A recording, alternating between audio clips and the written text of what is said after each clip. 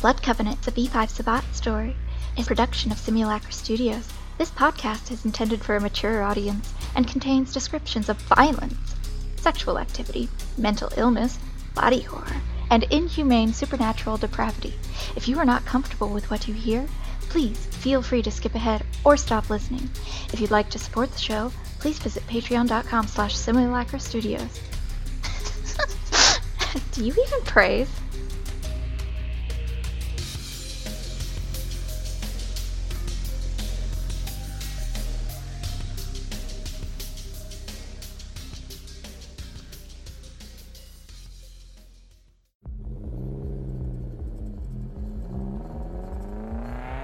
So, Buck. Yep. You are in the Maserati. Traffic laws are being ignored, and your driver, your companion for the evening, who introduces himself as Stefan, says, "So you don't know what this little party's all about, do you?" No, but I got a personal invite from Skinner. Ah, okay. Well, because you have piqued my interest, I will do you the favor of letting you know a little bit about what this is all about. See, Skinner, he's a tribu of the Banu Hakim. Huh. He is known to be one of the best assassins and hunters that the Sabbat has ever known. He takes down the hard targets. And word on the street is that he has found something really good. And if you are lucky enough to be able to keep up on one of his little hunting trips, the glory is astounding. Oh shit. Well, I reckon I should have packed a lunch. Well, you tend to be able to eat on the go on these trips. Right on. I hope you're up for it. Well, I hope so too. And he says, we're almost there. He stays near the heart of things. Right on. And he drives you to a meatpacking facility.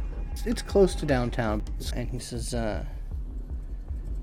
this is where he stages his operations. I don't know where he lives. No one knows where he lives, but this is where he gets things going. You sure you're ready for this? This is the big boys table. And he stops the car. He pulls it into the facility. Like, there's a big metal door that's rolled up. And the cars that are following him and his car, they all come into the facility and the door gets rolled back down. And he very quickly gets out of the car, goes to open your door, and holds his hand out for you. Right. Take his hand. Okay. He takes your hand, and it's very quick. When he's taking you out of the car, he turns your hand over to look at your palm for just a moment, and then goes back. And then he says, Find what you were looking for? No. But who knows? Better luck next time. You're the one needing luck. Ain't that always the way? You know about the Black Hand. Yeah, you know about the Black Hand. You know that they are, marked by a sigil on their palm that's mystical in nature. And if you think you might have been checking your membership card. Gotcha. I'm going to casually kind of see if I can see his right palm. He is wearing gloves. Of course he is. What a jerk. Okay.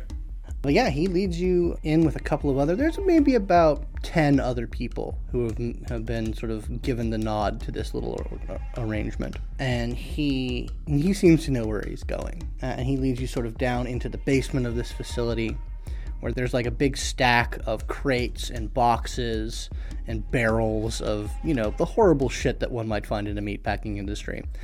They just start to move stuff aside until they find another big iron door. One of them seems to have a key, and they open it, get let in. And the people here, they are all kind of, no one's actually like talking to you or really acknowledging you. but they seem to be like, okay, Stefan's got a new toy, so They're letting him manage you. Okay, and Buck, for all the world, is coming off like he's content to be Stefan's toy.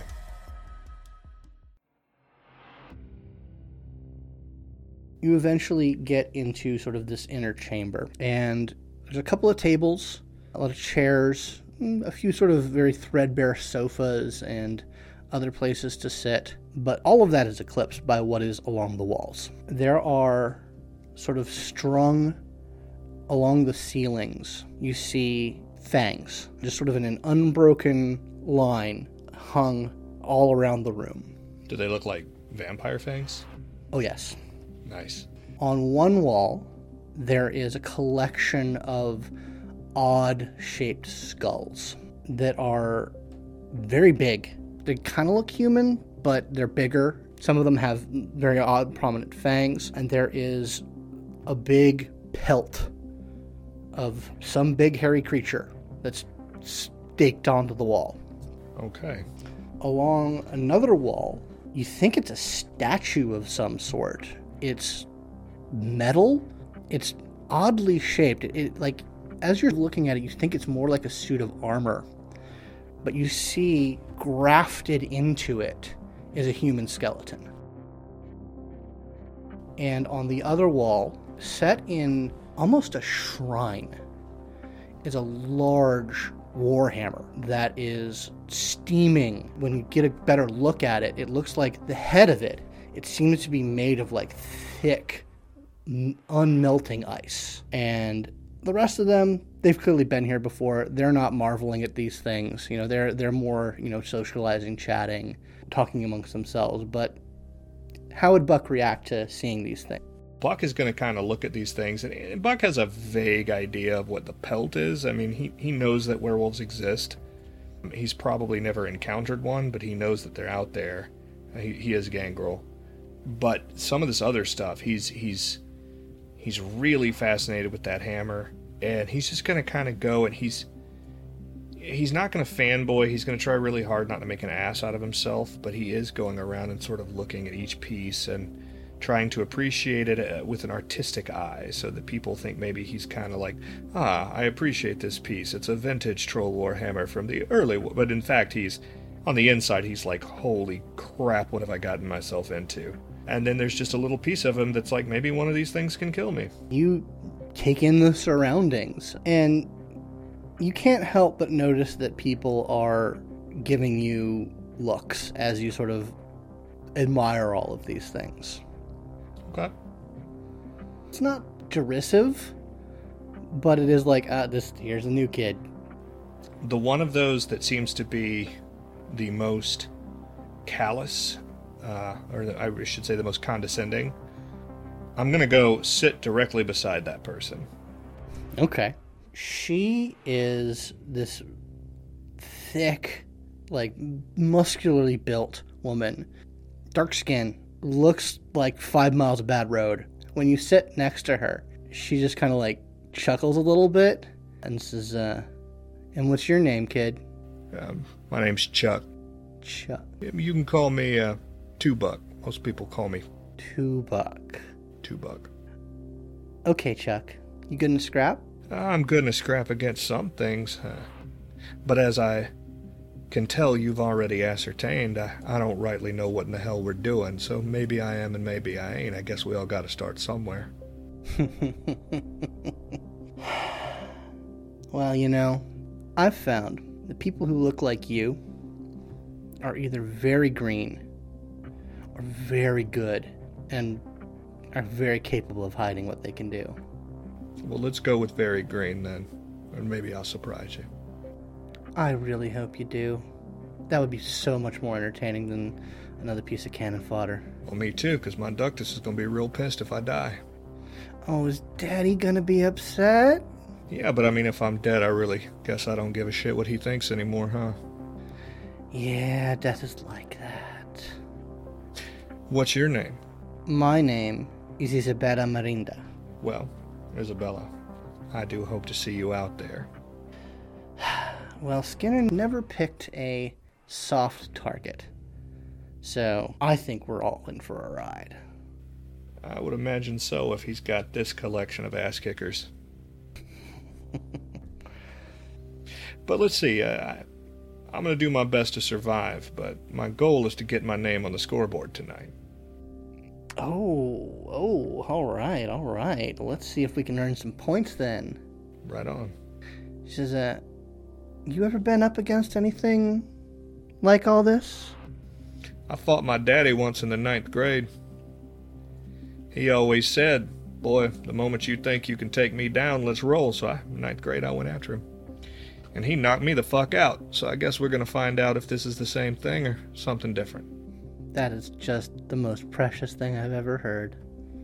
I thought it might be.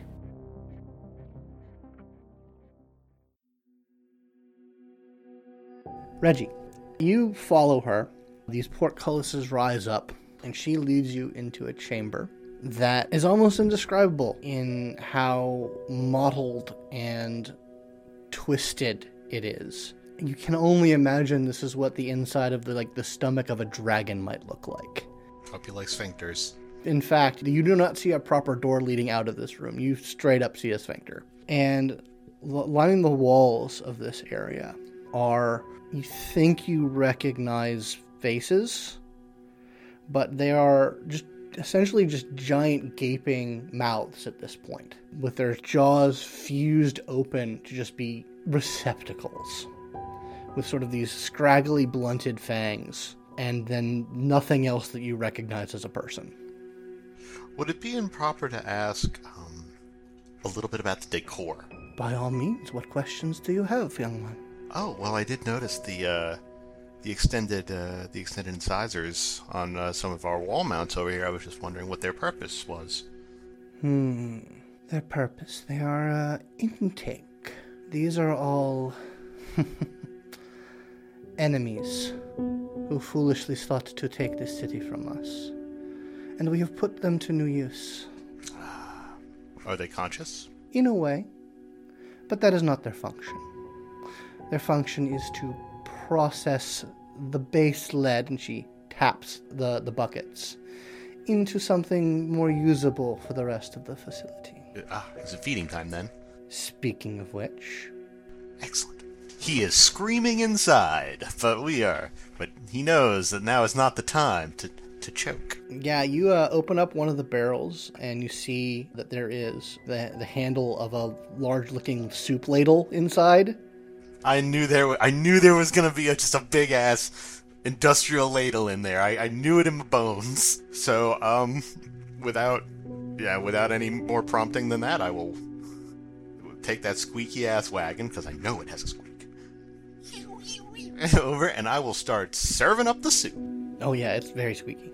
When you bring the blood up to the first mouth, it can't really move all that much, but you do see the connected esophagus start to twitch, and tiny twitches in the lips as it starts to ingest the blood, and then it calms down when it starts flowing through it. Oh, there's a hungry guy screaming internally. And you are able to, because this is a fairly big ladle, empty all of these barrels into the waiting maws of these terrible, terrible prisoners. Is Mistress Anya overseeing me, or does she go off at some point, or? Oh, she is watching you. She is watching every single thing you do. When you're about finished, she says, "Where do your skills lie, young Reginald?" Oh, well, I have a degree in organic chemistry. Fairly decent at the chemical engineering aspect of it at this point. Found I have a particular knack for improvised explosives recently. But more of a kind of find myself in the jack of all trades, master of none category beyond the general, sciences. I see. A little bird told me that you were involved in the illicit drug trade at some point in your life. That is correct. We were the biggest bromomescaline distributors around Austin before the siege. What is bromomescaline? Have you ever heard of the peyote? The chemical peyote? Ah. Yes. The active substance in that rendered, just created through a simple synthesis. It requires, instead of hours upon hours of vomiting and a lot of drinking of tea, it requires down to a few milligrams of powder and similar effects, much shorter, cleaner experience. Efficient. We were very efficient. It's why we got too big. I am interested in these sort of things. I have heard from one of my children who was a connoisseur, should we say, that such things enhance awareness. He told me of something called a body high. Well, that is... My particular brand was, very heavy on the body. A lot of psychedelic imagery, from what I'm told. I never partook myself.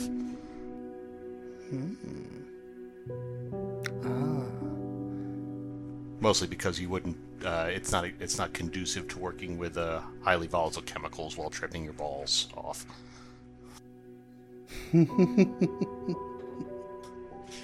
Pardon the language. Ladle. Oh, no, I do love vernacular. So could you synthesize something that could be given to a mortal that might help those of our clan reach new levels of awareness of the body? With time and subjects, yeah, probably. It would require just something that bound...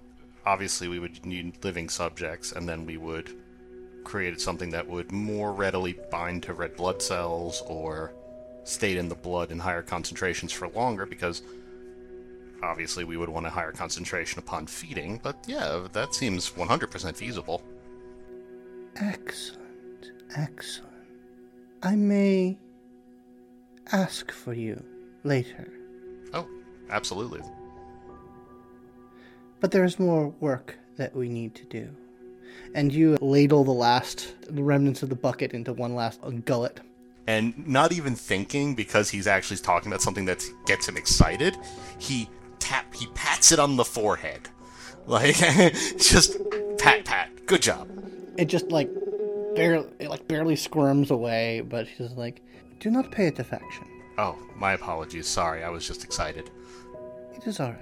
Now, there's more things we must do. Come. And with the even distribution of everything, you sense sort of a relaxation in the general environs. And that door sphincter loosens a little bit. And she pushes her way through it. Shoulder first, I suppose. So I will follow. I will continue to pull the wagon with me, unless she tells me not to. She doesn't say anything about the wagon. All right. I got my little red wagon.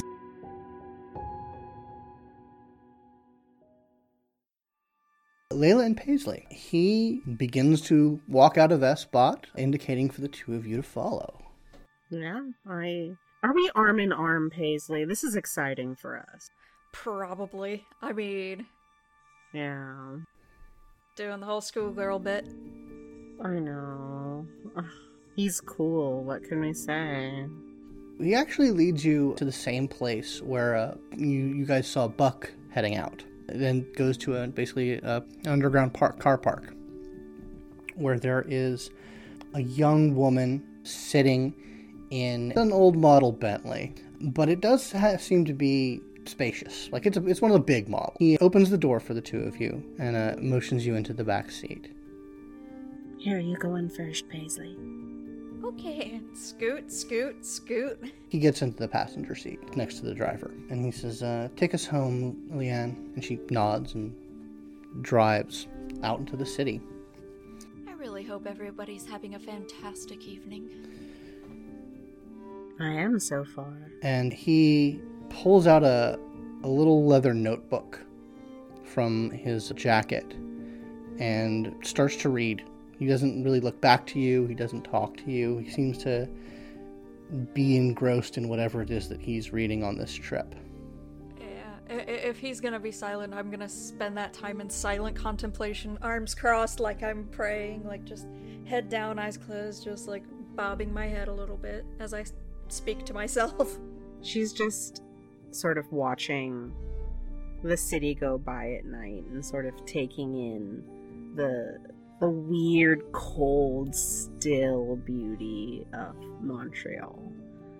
And she's just sort of like experiencing the night, driving through, in a stranger's car. And it's like, yeah, that feels right. This feels good. This seems about right for Montreal, right?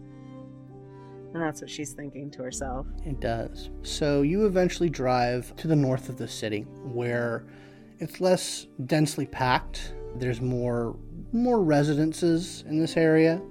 This is where the rich people are. The driver pulls into a private drive that's very, very well concealed by hedges. The driver gets buzzed in, and you find it's not a very big house, but it is a nice house.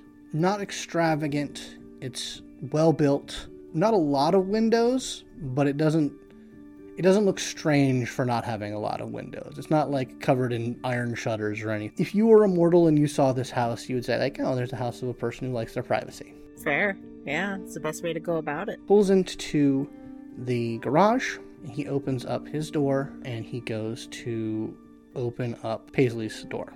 And he offers you his hand. And as she hears the door open, oh, thank you, and steps out and takes the hand. He gets you up, and then he leans into the car to get Layla's hand. Mm-hmm. Yeah, and I sort of like place my hand very like politely on his as I get out. I don't want to like grab and pull. It's like gentle. Mm-hmm. Yeah, and there's no force to this man. Like, he doesn't drag you or grab you. He's simply guiding you out. And he opens the door to the inside of the house. And the inside of the house is almost completely bare. There is nothing on the walls. There is barely any furniture. It looks like an almost empty house.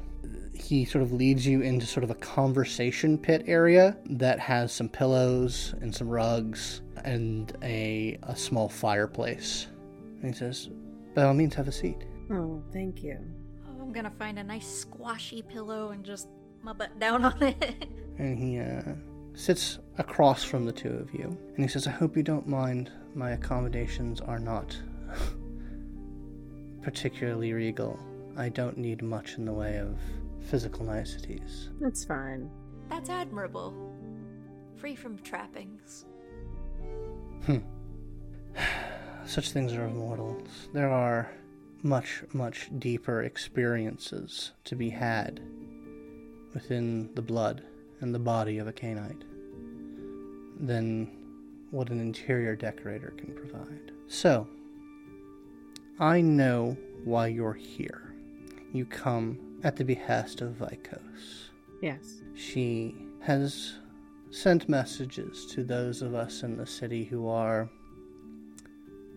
dedicated to the paths. I don't know what she wants you for. Do you have any idea? Which one of us? Or the pack in general? Both of you. Either, or pack, whole. The pack is a whole in of itself, is it not? But the individuals do matter. They do, and I think we were singled out because we had recently shown our dedication in taking over a certain temple and retrieving Layla for one of our own, so... So, I hope you won't find me indelicate when Layla and I start speaking of things of our blood. By all means, go ahead. But I think you should be here for this conversation, as you are the priest, yes? Yes, sir. So, I'm going to dispense with euphemism and speak plainly about this. Your blood is that of Sets, yes? Yes. And you are not of the bloodline that has dedicated itself to the Sabbat. I don't believe so. We are called the Serpents of the Light, and we have consciously split from the origin of our blood. We follow different ways, we have different beliefs. We scour ourselves of every possible connection to that being. Why did you betray your faith? And I want you to be honest with me, Layla. And Paisley, Yes? whatever she says, I won't. I'm not going to censor her. She's of her own free will. She can answer as she wishes. good. It's difficult to talk about. I need you to talk about it, Layla. I think you need to talk about it. Or you're never going to be where you need to be.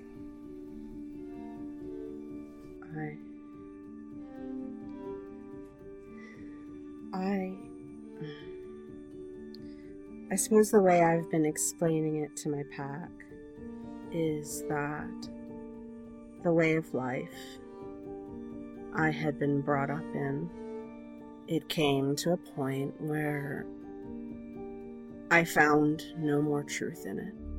I went through my initiations and I learned all of the secrets. What was given to me at the time. And what I found out contradicted everything that I had been taught as a mortal and as my time as a corpse. And You were born to the church then. I was born in the church, yes. I see. He looks up to your hair for just a moment and says, go on. I finally got to the point where I could go out into the desert and participate in bigger, greater truths and what I saw in the desert.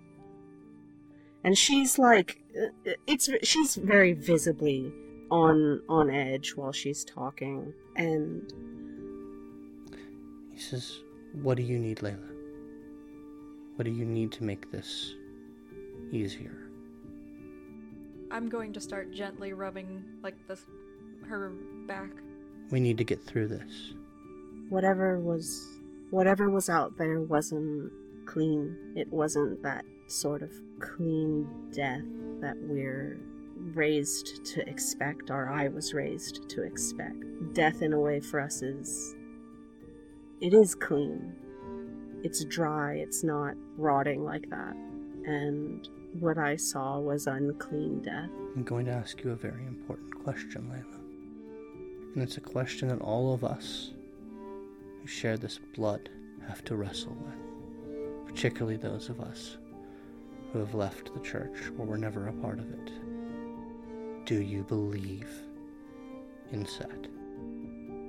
He's in your blood, and you cannot deny that he calls to you. Did you leave because you denied? That wasn't it. What was it then? I don't know. I don't know what was in that temple. I don't know what we were putting blood in the sand for, but it's gone. This pack destroyed it. I did the right thing.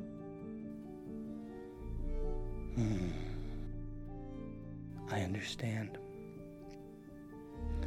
And it's good. It's good that you destroyed what was ever down there. But that means that you still haven't confronted him. Not in the way you need to. I suppose not. No. I don't think I feel a call like people say that you should. I don't know. Sister Paisley, what do you think about all this? I think that it's been very difficult, but I think that Layla did the right thing and what she knew in her heart to be true. And I'm going to pull out one of my crazy McDonald napkins and hand it to Layla in case she needs to cry. Oh. She sort of reaches out with it with both hands, and like when she takes it from you, she like wraps the hand you're offering it with in both of hers. Yeah, just a two-handed squeeze, you know. She puts her forehead to your hand in like this sort of gesture of like, you're so good to me. And she takes it. Yeah, I'm gonna give it a good squeeze. I think I am going to show you two something. Something that I think Layla needs to see. And I think, Paisley, you would benefit from greatly. That would be nice. And, Layla, if you're ready. I'm fine. I'm alright. Okay. Because that was obviously really rough for you, honey.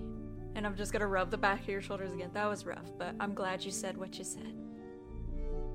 Oh, it's just... it's emotional. Oh, I hide my pain. You're allowed to show it here. You're allowed. I'm going to take you somewhere that most of the city doesn't know about. We have been allowed to keep it for reasons that I'm not going to go into. So, the Archbishop knows, but the rest of the city doesn't need to. Do I make myself clear? Perfectly. Yes, sir. Good. And he stands and leads you to the basement.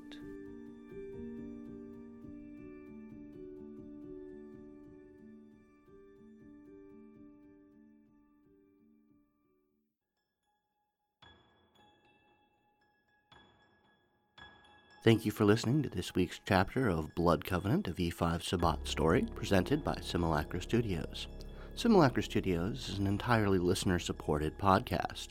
If you'd like to support the show, please visit our Patreon at patreon.com/Simulacra Studios.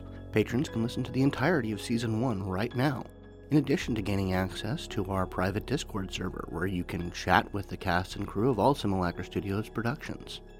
Again, thank you for listening, and we'll see you next week.